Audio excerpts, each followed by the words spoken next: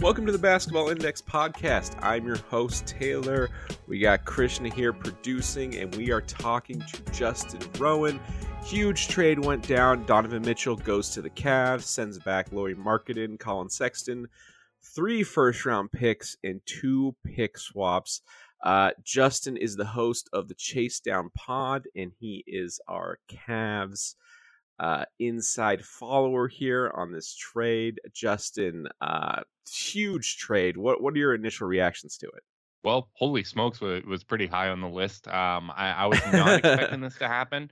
I actually thought, given the Cavs' relationship with Utah, they've done multiple deals with Utah over the last couple of years. It seems like every single promising guard goes from Utah to Cleveland at some point, whether it's Dante Exum, Alec Burks, Rodney Hood, and now Donovan Mitchell. I thought the Cavs might get into this deal as a third team. I thought that there was a very real possibility that they used that to clear up a roster spot and maybe some cap space below the luxury tax to bring back Colin Sexton.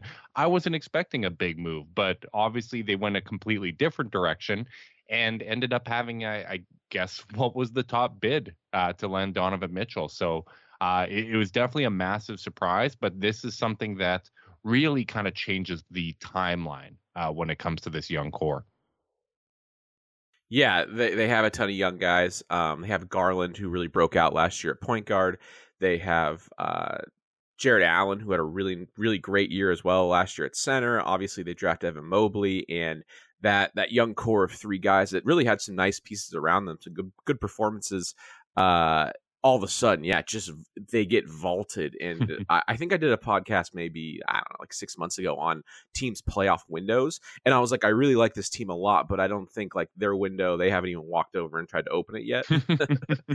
And now with Donovan Mitchell, all of a sudden it's like, because especially they made that trade for Karis LeVert, because obviously Colin Sexton goes down last year with a knee injury, and they needed more offensive punch, and they traded for LeVert, and he didn't play particularly well when he got traded over there. Ricky Rubio went down with the injury, and then the offense, I mean, they had a ton of injuries, but the offense did become a bit of a struggle. Yeah. And then, boom, you bring in Donovan Mitchell, one of the top offensive players in the league. And, I mean, this seems like this is a 2K trade. That's how good it seems to me. It really is exciting. You mentioned bringing in Karis LeVert. I think what they were trying to do last year with LeVert was split the difference. Not as good of a scorer as Colin Sexton and not as good of a playmaker as Ricky Rubio, but was able to maybe bring both of those to the table. But the unfortunate thing was after the All-Star break, Jared Allen and Karis LeVert never play a game together, or at least not until the play-in game against Atlanta. And Karis LeVert, I would say his primary strength is as a pick and roll ball handler, and Evan Mobley's screen setting wasn't at that point, and there just wasn't anybody to run the pick and roll with. You add that along with the foot injury that he suffered, and he just wasn't as impactful. But I'm kind of interested in how this Mitchell trade balances out the roster, because it's a little more conventional now. I would assume Karis LeVert now gets moved into that 6-man role, which I think he's well suited to do. You have some good depth still after this consolidation trade. So there's still some X factors, but it's just interesting to go from where the Cavs were prior to this move, which was we have this core 3, and we're really looking to see if someone steps up and is that 4th guy, whether it's Sexton, Okoro, Lauri Markkanen, LeVert, or whoever that may be, or Ochai Agbaji, I guess, at that point as well. And now the calculus is different, because now probably one of Evan Mobley or Jared Allen is their 4th best player going into next year. And now you're trying to figure out who that 5th is going to be, which there's a lot less pressure on that role. And there's some good candidates for it, but it's definitely from a fan perspective and for someone that wants to see this team do well, it really does raise the floor on this team and ceiling. Yeah. Oh, go ahead, Krishna. Yeah, no, I was just gonna say it's they really have like a really good big 4 now, almost like 4 possible all-star level players, but like that question as to who the 5th guy is a big one. And to me, it's kind of interesting that like so many teams are kind of loading up on wings, and we hear all the time about how wings are vital to winning a championship. And here you have the Cavs going kind of in a different direction, where like they have 2 maybe the best backcourt in the league, like two premier guards and two excellent bigs.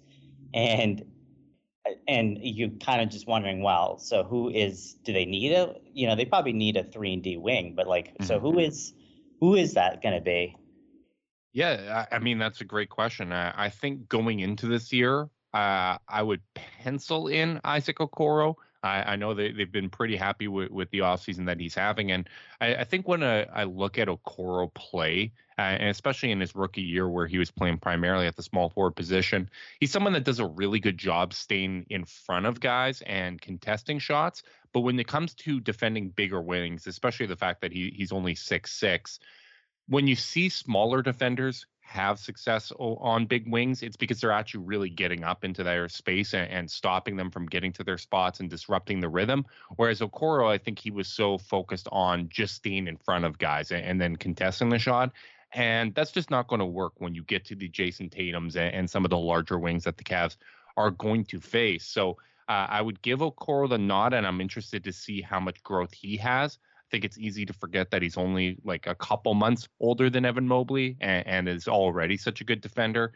The biggest thing for him is, can he get his offense to the point where defenses have to respect it? Because the percentages were good. Like, you look after December and he was shooting over 50% from the floor, over 39% from three. It was just on such low volume. And I think from an analysis standpoint, it's easier to kind of scale up the volume versus add a skill that someone hasn't shown at all before. But it's still going to be a learning curve there. I think having a little more spacing with Garland and Mitchell, I mean, you can almost count on 23-point attempts per game between those two. I think that's going to help someone that's intelligent and cuts well off ball and has a good feel for the game.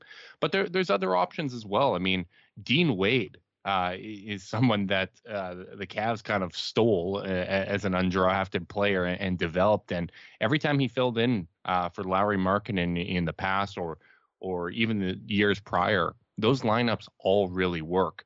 Garland, Okoro, Wade, Mobley, and Allen had like a plus 22 net rating in over 100 minutes last year together. So I think he could be a potential option that kind of keeps the same feel that they had with Lauri Markkanen. And then there's other ones like Jetty Osman, who I wouldn't count on getting the 3 slot, but or even Karis LeVert, but I think there's some redundancies with the ball handling. So there's a few options there, but right now I would probably pencil in Okoro. You mentioned Okoro is kind of good at defending like kind of smaller guys. Do you think Mobley could kind of take on the role of like a wing stopper almost? I think to some extent. My preference with Mobley, and this was true even going back to the draft, like I like having a traditional center with him that kind of takes care of the rim protecting duties so that he can kind of roam and play that Draymond-like role. Of course, he's going to play some backup center. I think asking him to consistently go on the perimeter and defend those wings is probably a bit much. Like, I want to make sure that you are keeping him as fresh as possible and that he's put in positions to maximize what he can be on the defensive end of the floor. But I could certainly see it in some matchups, depending who the other teams are using. But for the most part, I would assume that it would be Okoro, or like I said, I think Dean Wade is a really interesting option as well. And I think this trade kind of opens up a path for him getting back in the rotation because he's just been such a reliable presence for them that, considering what you're going to need from a fifth player alongside Garland, Mitchell, Mobley, and Allen, you don't really need a lot. So I can see from a roster balancing standpoint that he could get some looks there. LeBron, our overall impact metric, loves Dean Wade. I think he had his D LeBron, which is just the defensive side of it. I think he had the second highest D LeBron out of any wing stopper last year. So the metrics really like him a lot. That was something that really popped out to me when doing notes for this episode. Kind of an interesting change. We've talked about it some, but just like from a larger standpoint, last year they were going in as maybe having the largest in terms of like starting lineup. They had like 3 guys like 6'10", 6'11", 7 foot in their starting lineup. Lauri Markkanen at the 3, and now they trade for Donovan Mitchell, and it almost seems like they switch to being maybe one of the smaller teams in the league, which I don't know if I can remember a team going like yo-yoing from the biggest to maybe the smallest in one offseason. Yeah. I mean, it's interesting. You look at last year, and I guess you could say Garland and Sexton were the starting backcourt at that point. So you have the same size going from Garland to Mitchell, but the big difference, of course, is losing that third 7-footer in Lauri Markkanen. It definitely is going to be a little smaller as a result of that. I don't think you can go all the way to smallest just because you still do have those 2 7-footers out there. And I guess if Dean Wade at 6'9" is that small forward, you're probably okay. Especially if you can compare it to a team like Toronto, for example, where Fred VanVleet is maybe 6 feet on a good day, and no one else is above 6'9" for the most part. It's a little bit of a different size equation, but I do think looking at the rest of the depth they have, like Rubio's a nice big backup point guard. Karis LeVert's got some size. Jetty, Wade, as we mentioned, Robin Lopez, Kevin Love. Like there's enough size around Mitchell and Garland that I think it can work.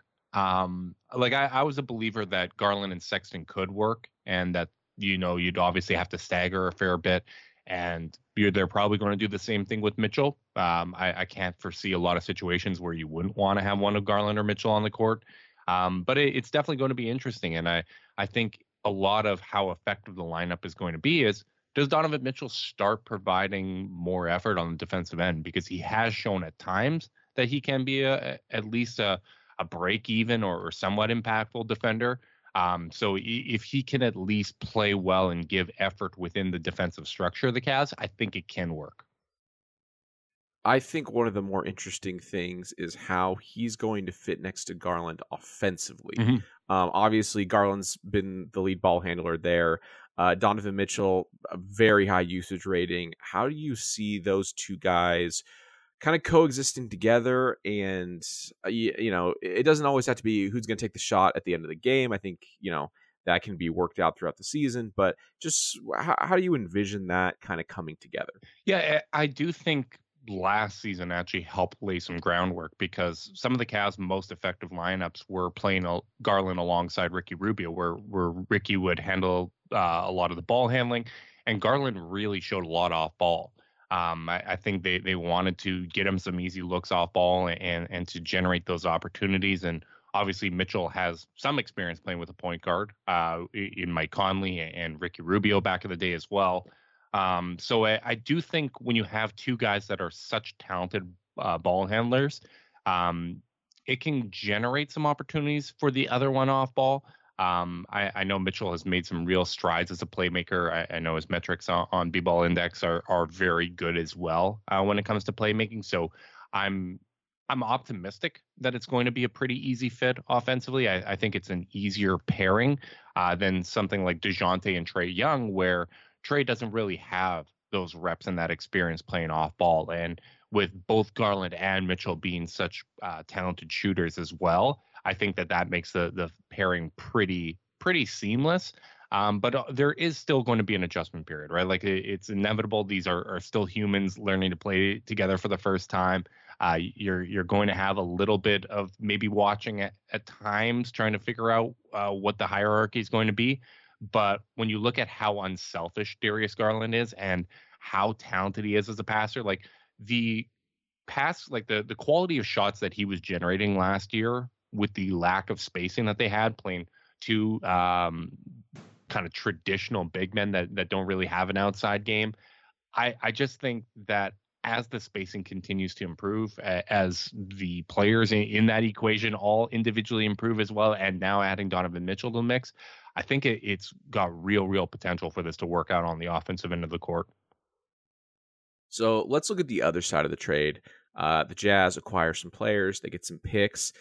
Let's start with Colin Sexton. Obviously didn't play a lot last year because of an injury. He signs a 4-year, $72 million deal. That's $18 million on average. And he's going over to the Jazz. What's something the Jazz can expect from Colin going forward? I mean, if he's healthy and he's himself again, I think that they're going to be really happy with Colin Sexton.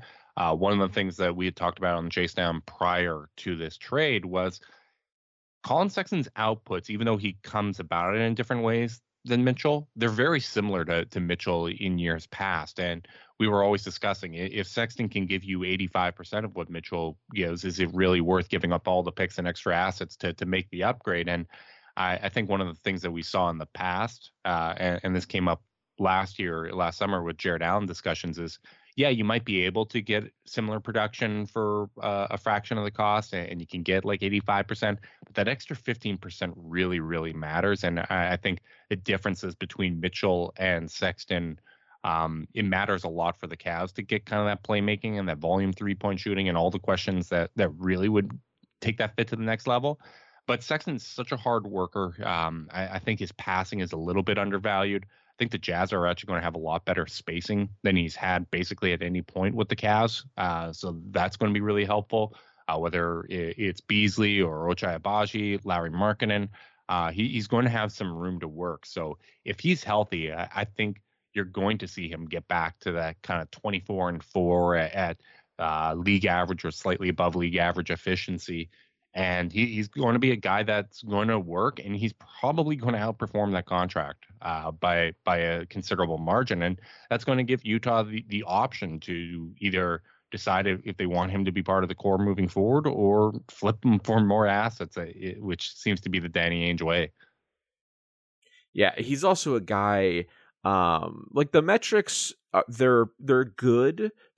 He's not blowing the doors off it, right, analytically. But when you watch him on tape, I just did a little bit a few weeks ago, and there are definitely times where you get very excited. Like some of the things are really impressive, and it just kind of makes you think like, oh, one, I'm concerned about the knee, right? Because so much of what he did was like very flashy, and if you can't move as well, it's like, I don't know. But then the flip side of it is the potential, where it's like he's going to a team that there's not going to be much set in stone, right?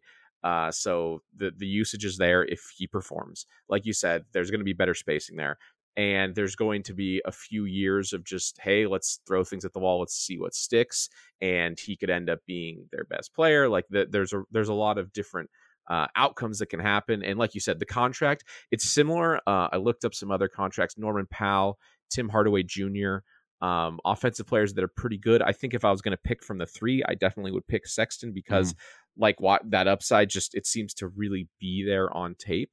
And I think that will be an interesting, I don't love it because THT just went there, and I do love THT, and I wanted to see what happens when you had a usage rate of 45 with THT.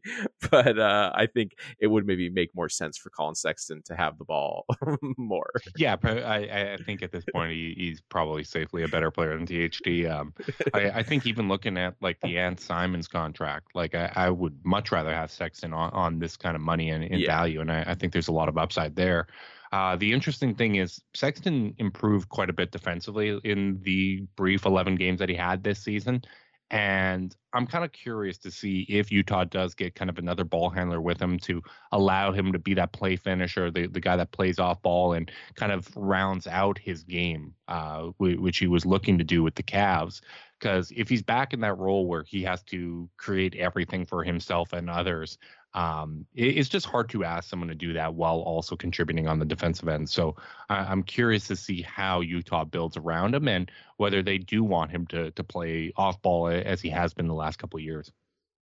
Yeah, that'll be interesting because so there's two things there. Like he has been not counting this previous season where he just played a little bit. He has been pretty bad defensively. Yeah. But also one thing to take into account, like young players, basically guys in their first and second year, are almost always bad. To what degree you're bad does matter. Yeah. But I like to throw that caveat in just because when you look at enough rookies' numbers, you're like, oh, I guess most of these, no, there's not a, that's why like when there's a guy that's good defensively, like Herb Jones this year, or even Evan Mobley put up huge defensive numbers, it's like, whoa, because it just doesn't happen that often. Next, Lauri Markkanen, he's currently just absolutely tearing it up, and I don't know, some sort of Euro Cup that's going on right now. I don't know what it is. It's just clips that periodically come up on Twitter. But he's Sexton's not old either. Lauri Markkanen has been traded twice in the last 2 years. He's only going to be 25. He's a really intriguing player. He had an A+ in our stable points per possession on post ups, same A+ in transition last year.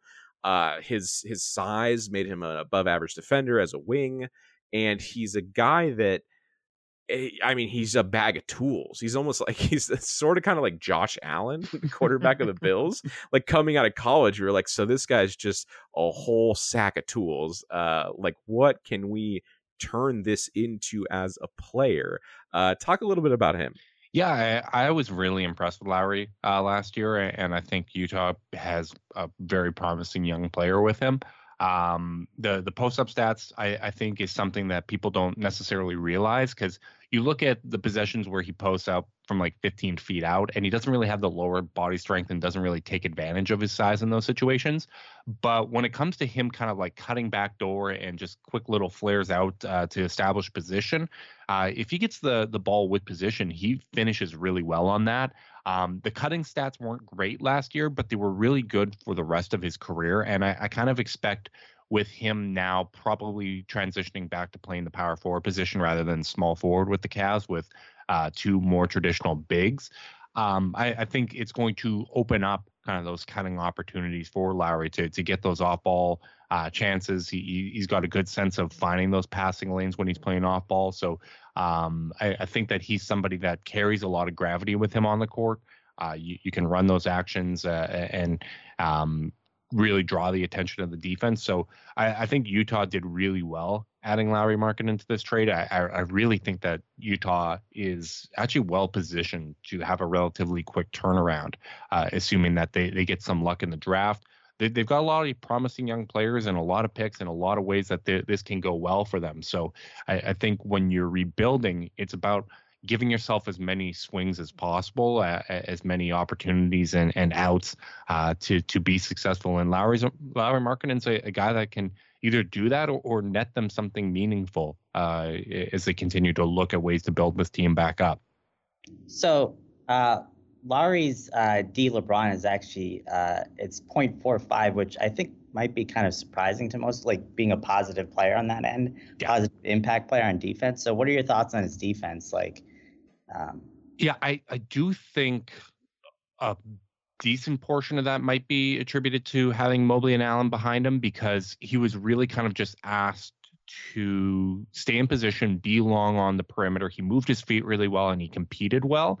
But when Lowry was out there without both of them, whether when he was out there with just Mobley or just Allen, the defense did have quite a meaningful drop off. Like there was a lot of times where he would forget to tag up. He kind of get lost in space, and the Cavs defense wasn't really able to survive those minutes. Now, some of that may be attributed to the fact that Mobley and Allen were covering up for a lot. Like there wasn't a lot of perimeter defense, especially at the point where Lowry was playing more forward, which was when Ricky Rubio was already out, and even Okoro missed some time. So I think the compete level is really high from Lowry, and he's someone that really embraced the role that they were asking him to play. But I do think you need to have some defensive structure in order for that defensive effort to be meaningful. So whether that's having more guys kind of around him on the perimeter and some rim protection on the inside, and limiting what you're asking him to do. If you keep it simple with the defensive assignments, I think that he has the effort and length to live up to what you're asking of him. Yeah, that makes sense. I feel like at a certain part, I know that the length does help a lot, but I almost feel bad sometimes when we got like 6'10", 7-foot guys out on the perimeter. Yeah, and I'm like, oh, okay, like it's hard to match steps with someone that's 6'6". It's a big ask. It's a big ask, and it was really helpful to have Mobley or Allen capable of rotating over in those situations, right? Like if Lowry's just kind of, all right, I'm going to force some baseline, the help's going to come, and then I'm going to rotate up to the top of the 3-point line. Like that just worked really, really well. And he worked, he did a terrific job making it work within the Cavs system, especially considering it's not like his offseason training was to play the small forward position. That was something that really only emerged in preseason and wasn't the game plan even when they were signing him. I think that makes sense. You talk about utilizing the length, where it's like, all right, you could play more of like a little bit more maybe of a funneling style, where you're like, all right, I'm 7 foot, I got 2 other guys that are around 7 foot. If we just sort of push you into a corner and we all put our hands up, like this is probably gonna go pretty well. Yeah, exactly. Let's talk about the draft compensation. How do you feel about 3 first-round picks going over, and then the 2 pick swaps, all that heading from the Cavs to the Jazz? I mean, you feel better about it given the amount of team control you have over the core. Garland, Mobley, and Allen are probably going to be here for a long time.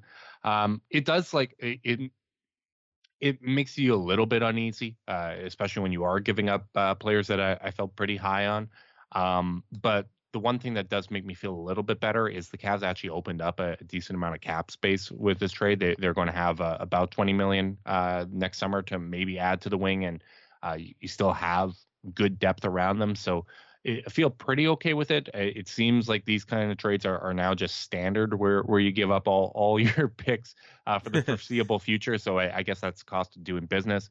And especially when you look at the teams that were rumored to be interested, it was all Eastern Conference teams, right? Like whether it's the New York Knicks, the Toronto Raptors were rumored for at one point, Miami Heat, Washington Wizards. So I do think when you have a market like that, you're going to pay a bit of a premium, but to put 4 all-star caliber players together that are all young, that all kind of are on the same timeline, I definitely understand how this type of move was viewed as worthwhile by the organization. Justin, can I get in closing a letter grade for the trade, and then Krishna, I want your take on this too before we get out of here. I'm going to go B+, just because I think it's obviously a massive addition for the Cavs, but it's not like it was some sort of robbery, right? Like I think they gave up real value here, and I think that this has the potential to be a win-win trade for both teams, and I think Utah did very well with it. So I'm going to go B+ because it's super exciting when you get the best player in the trade. Like I said, going to the point where you're trying to figure out who the 4th guy is going to be our 4th guy is going to be pretty awesome because it's going to probably be Evan Mobley or Jared Allen unless development happens in an unforeseen way with those guys. But yeah, I'm pretty excited to have Donovan Mitchell in the mix. Krishna, what are your thoughts? Yeah, I'll go with an A-, I guess. I mean, I really like the trade because it's nice to see a team kind of go for it, and just having that, kind of those 4 all-star caliber player or potential all-star caliber players together, and I think is going to really kind of raise their ceiling. And I think, I think we're probably going to expect they should be in the top 6 now. I don't know. What are your expectations, Justin? Yeah, I think floor should be avoiding the play-in tournament. Eastern Conference is really impressive. There's a lot of depth there, and it's going to come down to kind of health, how you navigate injuries, how many should-win games you drop versus actually taking care of business. So, yeah, I think baseline expectation should be avoiding the play-in. I'm going to go with an A grade because the way I see it is this was a very good young team, right? You watched them last year. They were great defensively. After Rubio went down, it was sparse on offense when Garland didn't have the ball in his hands. So I think Donovan Mitchell makes a whole lot of sense to upgrade the offense. And then it's one of those things where it doesn't have to work this year, right? Like they can figure out a lot of things. They can make a playoff run. Like this is where it's like, hey, if you make the Eastern Conference Finals next year, I think that's probably a win, right? Yeah. And you kind of got to lay the groundwork to maybe after that in year 2 or 3, you get to the finals, you make a finals appearance, maybe you win one where there's a runway here. There's a 3-year window. And I think I'm going to be watching them a lot next year. Me too. All right, Justin. Thanks for coming on. Thanks for breaking down this trade. Again, he's the host of the Chase Down Pod. Check that out. Justin, what's your Twitter handle? It's @Cavs. So take Canada and slap the Cavs in the start, and you'll find me there. And I apologize for everything you find after that point. All right. My name is Taylor, Krishna producing, and we'll see you on the next episode of the Basketball Index podcast.